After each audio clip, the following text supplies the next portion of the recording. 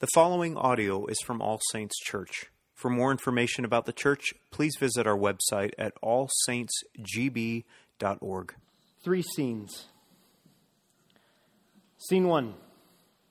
It's their third date, and this couple is taking a stroll along a park path on a clear, warm summer night after a delicious dinner.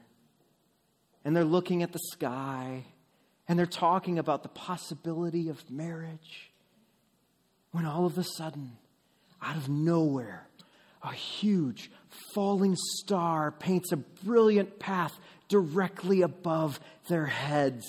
And they say, it's a sign. Third year of marriage, and that same couple is struggling financially. Husband has lost his job. His wife has just discovered that she's pregnant. And they decide to take a walk down that favorite path. And as they're walking along, they spot a crisp $1,000 bill right at their feet.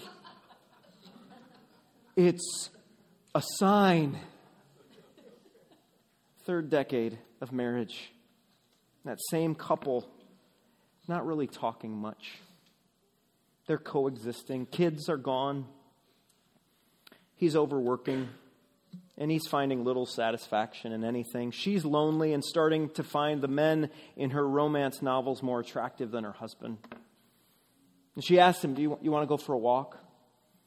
And he grunts it, meh, behind his laptop. And she goes alone along this familiar park path when suddenly she hears in the distance the roll of thunder and sees the black storm clouds moving into the park as a black cat crosses in front of her, and she says, it's a sign. What is a sign? And why is the word sign the first 4 letters of the word significant or the word signature? Why is sign the first part of those words? Well, the word sign comes from the Latin word signum, which means identifying mark, symbol, or proof. What is it? What is a sign? It's an object, a quality, or an event whose presence or occurrence indicates the probable presence of something else. So when we see a stop sign, what's happening at that stop sign? Hopefully, cars are stopping. When we watch someone do sign language, it's the way in which we represent words through hands. When we say it's a sign, we are meaning that something has happened or something's been seen that's an indication that something else is behind it. For the couple, the shooting star was a sign of blessing on their marriage. That $1,000 bill was a sign that things are going to be okay. The thunder, the sky, the cat, it was a sign that this marriage must be doomed. Signs are intended to point us to something significant beyond them. But in our limited and sinful condition, we have 2 faithless ways that we understand or think about signs. The first is this: we put our trust in the signs and not the substance or the ordinary stuff behind the signs. So for the married couple, as an example, every significant chapter of their life together had to be confirmed with a bolt of lightning or a jolt of emotion or a hologram from heaven. We put our trust only in the signs. The second faithless way is this: we put our trust only in the substance, in the stuff, completely ignoring the significance of what that stuff represents. I'll give you an example. Take the ordinary substance of sex. In our culture, what's happened to the ordinary substance and the significance of sex. Sex serves as a sign given by God of a covenant commitment between a husband and a wife. That's the sign of sex. Covenant commitment between a husband and a wife. What has it become? It has just become stuff. It has become insignificant, signless. It's lessened to something merely physical for hookups and quick fixes. The ordinary stuff has lost its significance. And in today's passage in Mark, two groups have been given one sign.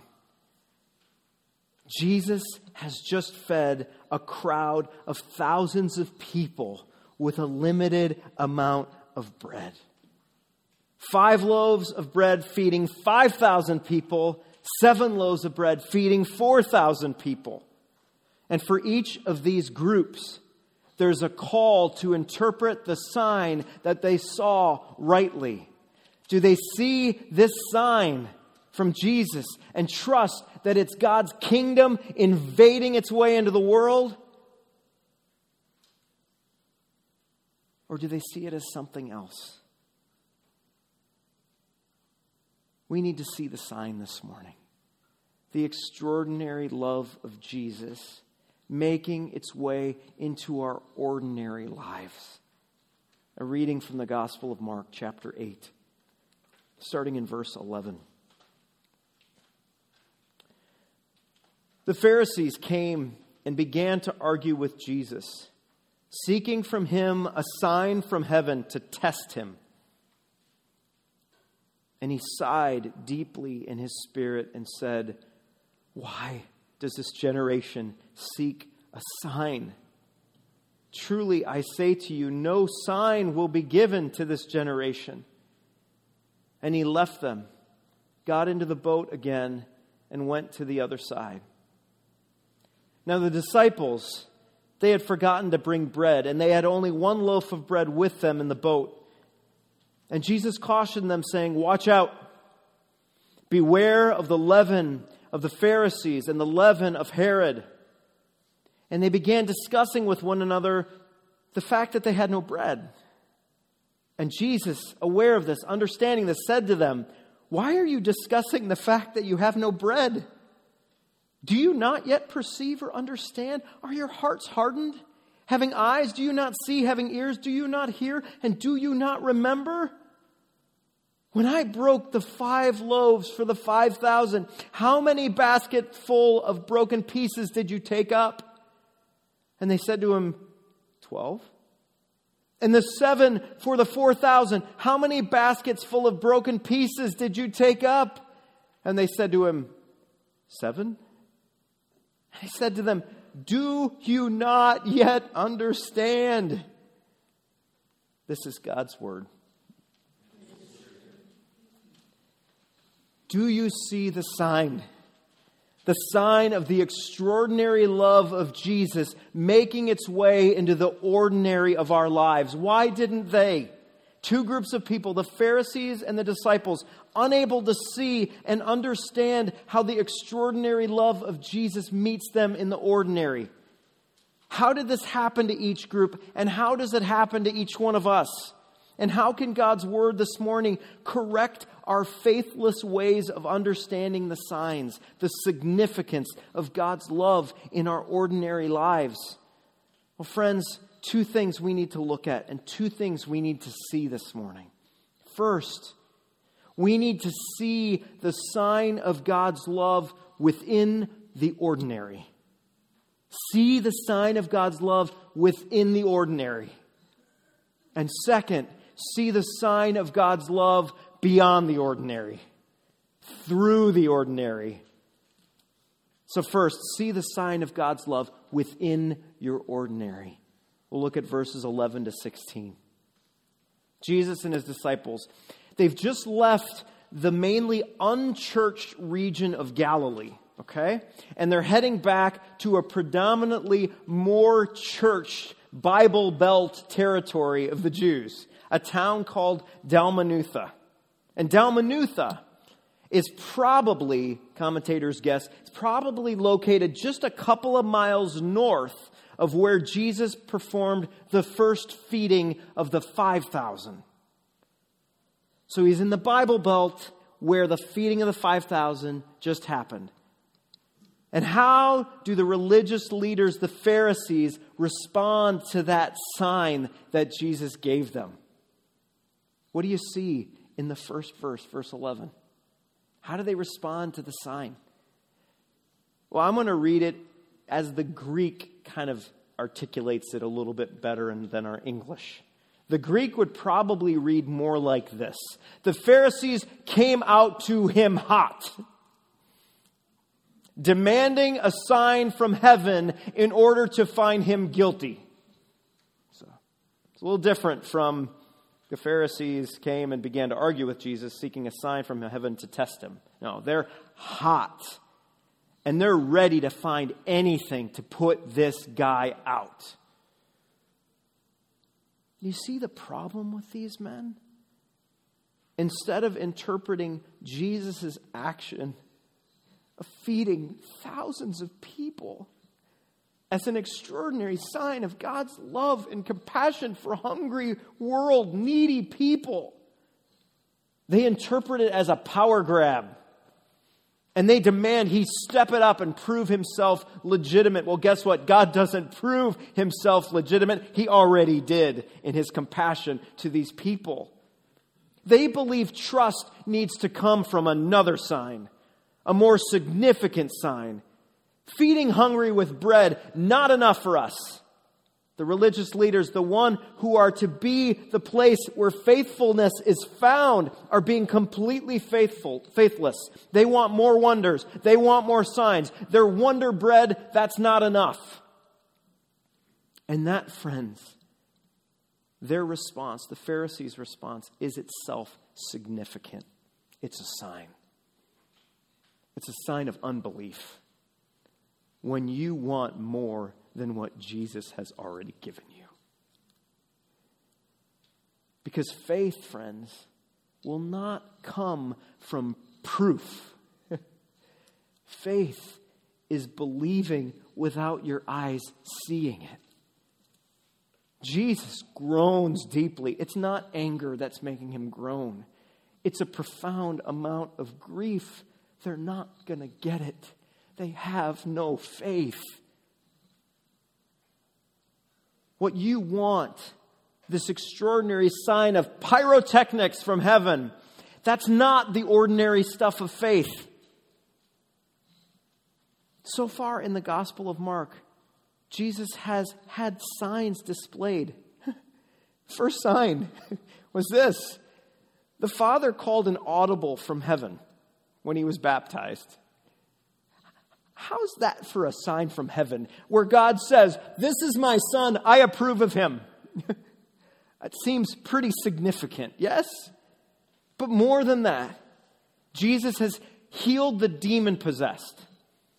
He's healed the sick. He has healed the lepers. He has healed the paralytic. He has healed the deformed. He has healed the diseased. He has healed the deaf. And he has healed the dead.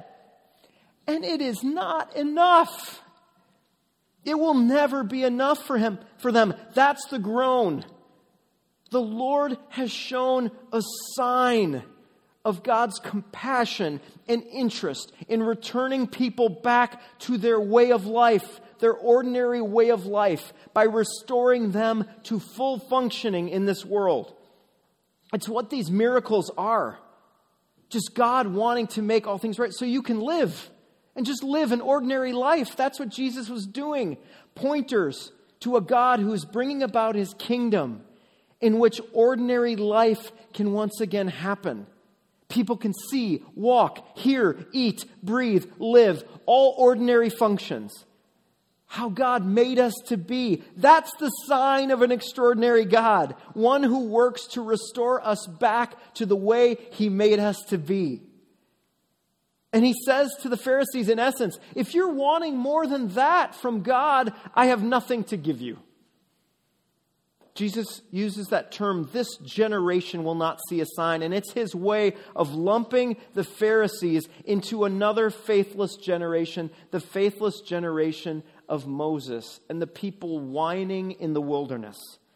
People who, instead of trusting in God's daily and ordinary care for them, demand God give them more. This week I talked to a friend, which maybe some of you have also been hit with this week. They've been hit with the stomach bug. Okay? Our family hates the stomach flu when it hits our house. It's only like 36 hours, but man, it is the longest 36 hours in a family's world, isn't it? And this husband was remarkably spared from getting it himself. But instead, in the midst of all of this, found himself cleaning up vomit and attending to the over and above diaper duty. And I saw in his cleaning up the messes made by family members an extraordinary love in the ordinary tasks. Every bucket brought, every dirty floor disinfected, every soiled thing made sanitized. All those ordinary actions served as an extraordinary love within an ordinary life. But more than that, friends, take what's going on in the cells of a person with the stomach bug. An extraordinary love within an ordinary life, as their immune system is being activated by the virus that this body sees as foreign. When these viruses attach to these special receptors on the immune cell, a whole set of things go on in the body. When the body comes in contact with a germ for the first time, it remembers information about that germ and stores a strategy on how we fight this germ. Then, if it comes in contact with the germ again, it recognizes the germ straight away and can start fighting it faster. Oh, what an extraordinary process going on in our ordinary bodies. Both within the ordinary body who has the stomach flu, and in the hands of a husband caring for his sick family is the extraordinary love of God. Do you see the signs within an ordinary life? And in what ways are you in this church, in this world, refusing to see God's extraordinary love in the ordinary as enough? How are you seeking additional, extraordinary signs in order to entrust Jesus your ordinary life? Look around. Look around. There are evidences of God's extraordinary love in every ordinary corner of your life right now. You don't need any more signs. You just need to look around. Here's some practical, very ordinary ways I wanted to suggest you might see the signs of God's extraordinary love in the ordinary today. Go get some seeds. Go get a pot and grow a little plant in your house. Let it mesmerize you as it grows from nothing to something. Watch your children sleep. See, in their resting their heads on a pillow, individuals who trust that God can run the universe without them. Give God thanks in everything, whatever is happening. From the most minutia part of your day, give God praise. Unplug the entertainment IV and go outside, even if it's cold. Listen to the sounds. Settle in the stillness of the winter. Watch for movement or stirring of God in the winter. Look your friend or your spouse or your child in the eyes for a few seconds. See in them the fingerprint and the forming of God's grand design. Eat a meal with friends. Laugh. Laugh at yourself. Laugh at yourself. Love the ordinary fact that God saw it not good for you to be alone and gave you people around you who love you in spite of how imperfect you are. And when you get the Rona, which you will, See the symptoms even as signs of God's design to heal your body. And if it doesn't heal itself, see the sign of your failing body as a hope that God, through Christ's resurrection from the dead, is able to restore you one day back to full eternal health. And when you sin, which you will, repent regularly. Experience the grace of God when you swear at a broken toilet. When you bark at your crying child. When you give the silent treatment to someone you love. He wants to meet you in the ordinary with the comfort of his extraordinary love and forgiveness found on the cross. We are addicted to CGI, computer-generated images. We are addicted to the next innovation or the next best thing, to the point that we've left the extraordinary love of God and the ordinary things in the dust. Get in the boat with Jesus and let him show you already how he's loved you, rather than refusing to get in unless he impresses you with a little bit more, because it will never be enough. This is where we pick up with the disciples. Their eyes are not looking for more than what God's given, friends. They're actually settling for less. It's our second point and the final point. See the sign of God's love beyond the ordinary. So Jesus warns the disciples here about yeast. Beware of the yeast of the Pharisees and Herod. And yeast is, to their ears, the pervading bacterial air holes of empty influence in the disciples' world. That's what yeast is. He's saying to them, these people are believing that Jesus isn't to be believed or isn't enough for your ordinary life. That's the yeast of the Pharisees and Herod. He's not enough. Jesus is not enough. Warning. Watch out for that, guys. And as they're panicking, holding one loaf of bread for a long journey, Jesus uses that bread as an object lesson to say, they're going to want, the Pharisees and Herod, they're going to want you to believe you have to have more than me. That you have to be more religious. That you have to be more powerful. That you have to be more influential. That you have to be more relevant in order for the gospel to be believed. That's what they're going to say. Don't buy it, guys. Look at that bread in your hands. Don't buy that yeast. And how do they respond?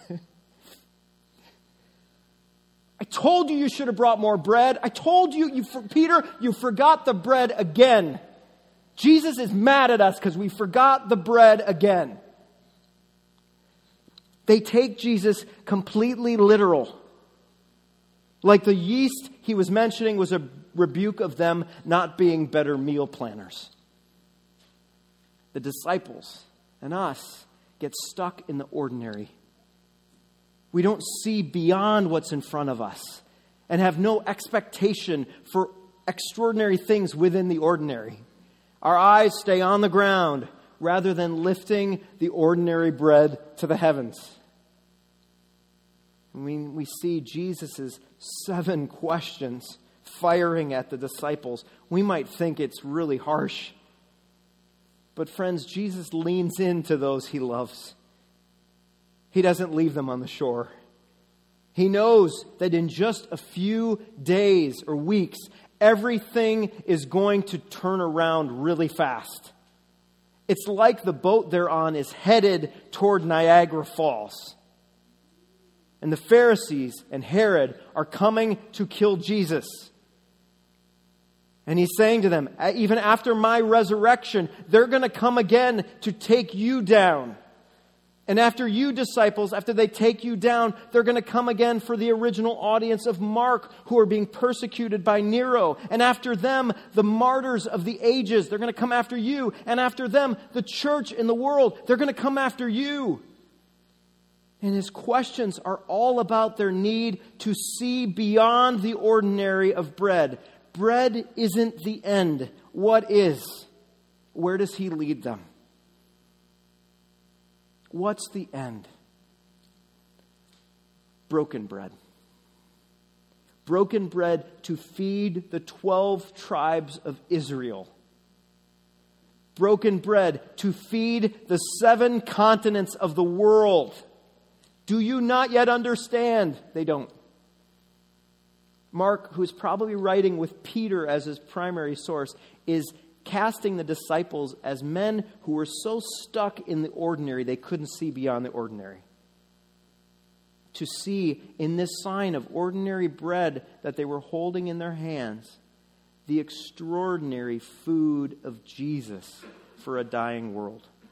Jesus is the broken bread. I am the bread of life. You must see where we're going, guys. I'm going to be broken. We're not just surviving here on bread. We're bringing salvation to the world. We had an elder retreat about a month ago in which one of our elders led a devotional for us on Acts 2. I'm just going to read a portion of Acts 2. One verse said this: "The church devoted themselves to the apostles' teaching, to the fellowship, to the breaking of the bread, and the prayers." Tell me about that church. Sounds pretty ordinary, doesn't it? They were learning together. They were living together. They were eating together. They were praying together. Nothing exceptional. Nothing to put on a billboard on 172. But what happens in this ordinary church practice? Extraordinary things. This is the next verse. "And awe came upon every soul. Many wonders and signs were being done by the apostles. They were selling everything they had and giving it to the needy. And the Lord added to their number day by day those who were being saved." And just a couple chapters later in the book of Acts, people see beyond the ordinary of Peter and John as they're confronting the religious leaders, the Pharisees of the day. And this is what it says: "When they saw the boldness of Peter and John and perceived that they were uneducated, ordinary men, they were astonished." Why? Because they recognized that these men had been with Jesus. Friends, we need to invite Jesus, his extraordinary grace and love, into our ordinary lives, and it will cause us to see nothing again as just ordinary. Making bread is not just ordinary. Taking kids to school and tucking them in at night, not just ordinary. Going to work, not just ordinary. Coming to church every week on Sunday, not just ordinary. We want our lives to be over the top, impressive, relevant, noteworthy, amazing, don't we? So that the world will be impressed with Jesus. Wow, look at those people. But that's not on us. Jesus calls us to live ordinary lives in his presence, trusting him to make those lives signs of his love. It's not on us to be extraordinary. Michael Horton, in his book called Ordinary, describes the phenomenon this way. Listen to this. All Saints. CNN will not be showing up at All Saints Church. It will not be showing up at a church that's simply trusting God to do extraordinary things through his ordinary means of grace delivered by ordinary servants. But friends, who will show up? God will. Week after week, these means of grace and the ordinary fellowship of the saints that nurtures and guides us throughout our life may seem frail, but they are jars that carry a treasure, Christ, with all his saving benefits. Our ordinary lives and the extraordinary love of God displayed in them is a sign to the world. Our regular worship, it's a sign. Our giving of our tithes, it's a sign. Our concern for our neighbors is a sign. Daily work done well is a sign. Each Christian is privileged to concentrate on living out God's love in our ordinary lives. God will take care of the signs. See every ordinary thing you do, saints, as an opportunity to carry the gospel of extraordinary love. Every sacrifice you make for your child, a sign. Every choice you make to serve someone, a sign. Every breaking of bread, a sign. Don't get lost in the weeds of the ordinary life, the mundane of your schedule, the mechanical of your punching in and out, because everything you do in this ordinary life has the opportunity to be a sign of God's extraordinary love. I want to close with one quote by George Eliot, and it was at the end of a movie called A Hidden Life. If any of you have seen it, it's long, but it's good. But it's the story about this farmer who's done his life in an ordinary way with the extraordinary love of God. Every day serving in his tasks of cutting down wheat, of milking cows, of slaughtering pigs. It's just basically 2.5 hours of his ordinary, hidden little life until he's called up by Hitler to serve in his army. And he refuses. That's not the majority of the movie, friends. The majority of the movie is watching him faithfully live an ordinary life. And the end of the movie, as it's probably not a surprise, he doesn't live. At the end of the movie, this quote comes up. And I want to leave you with it and remind you of it. Those who feel like your lives are insignificant, who feel like your lives are not remarkable and extraordinary. They're just ordinary. Hear this. The growing good of the kingdom of God is partly dependent on unhistoric acts. The fact that things are not so bad with you and me right now as they might have been is partly due to the number of people who lived faithfully a hidden life and rest in unvisited graves. Saint, see your ordinary life as lived in the extraordinary love of Jesus. Let's pray. Father in heaven, we pray that you would use these ordinary lives, these unexceptional lives, to display your extraordinary and miraculous and compassionate love for the world. We don't have to create a movement. We don't have to come up with the next big thing. You're just calling us to live faithfully, knowing that in living faithfully, extraordinary things can happen. May our graves be indeed unvisited, but may your glory be seen and displayed forever. We ask this in Jesus' name. And all God's people said, amen.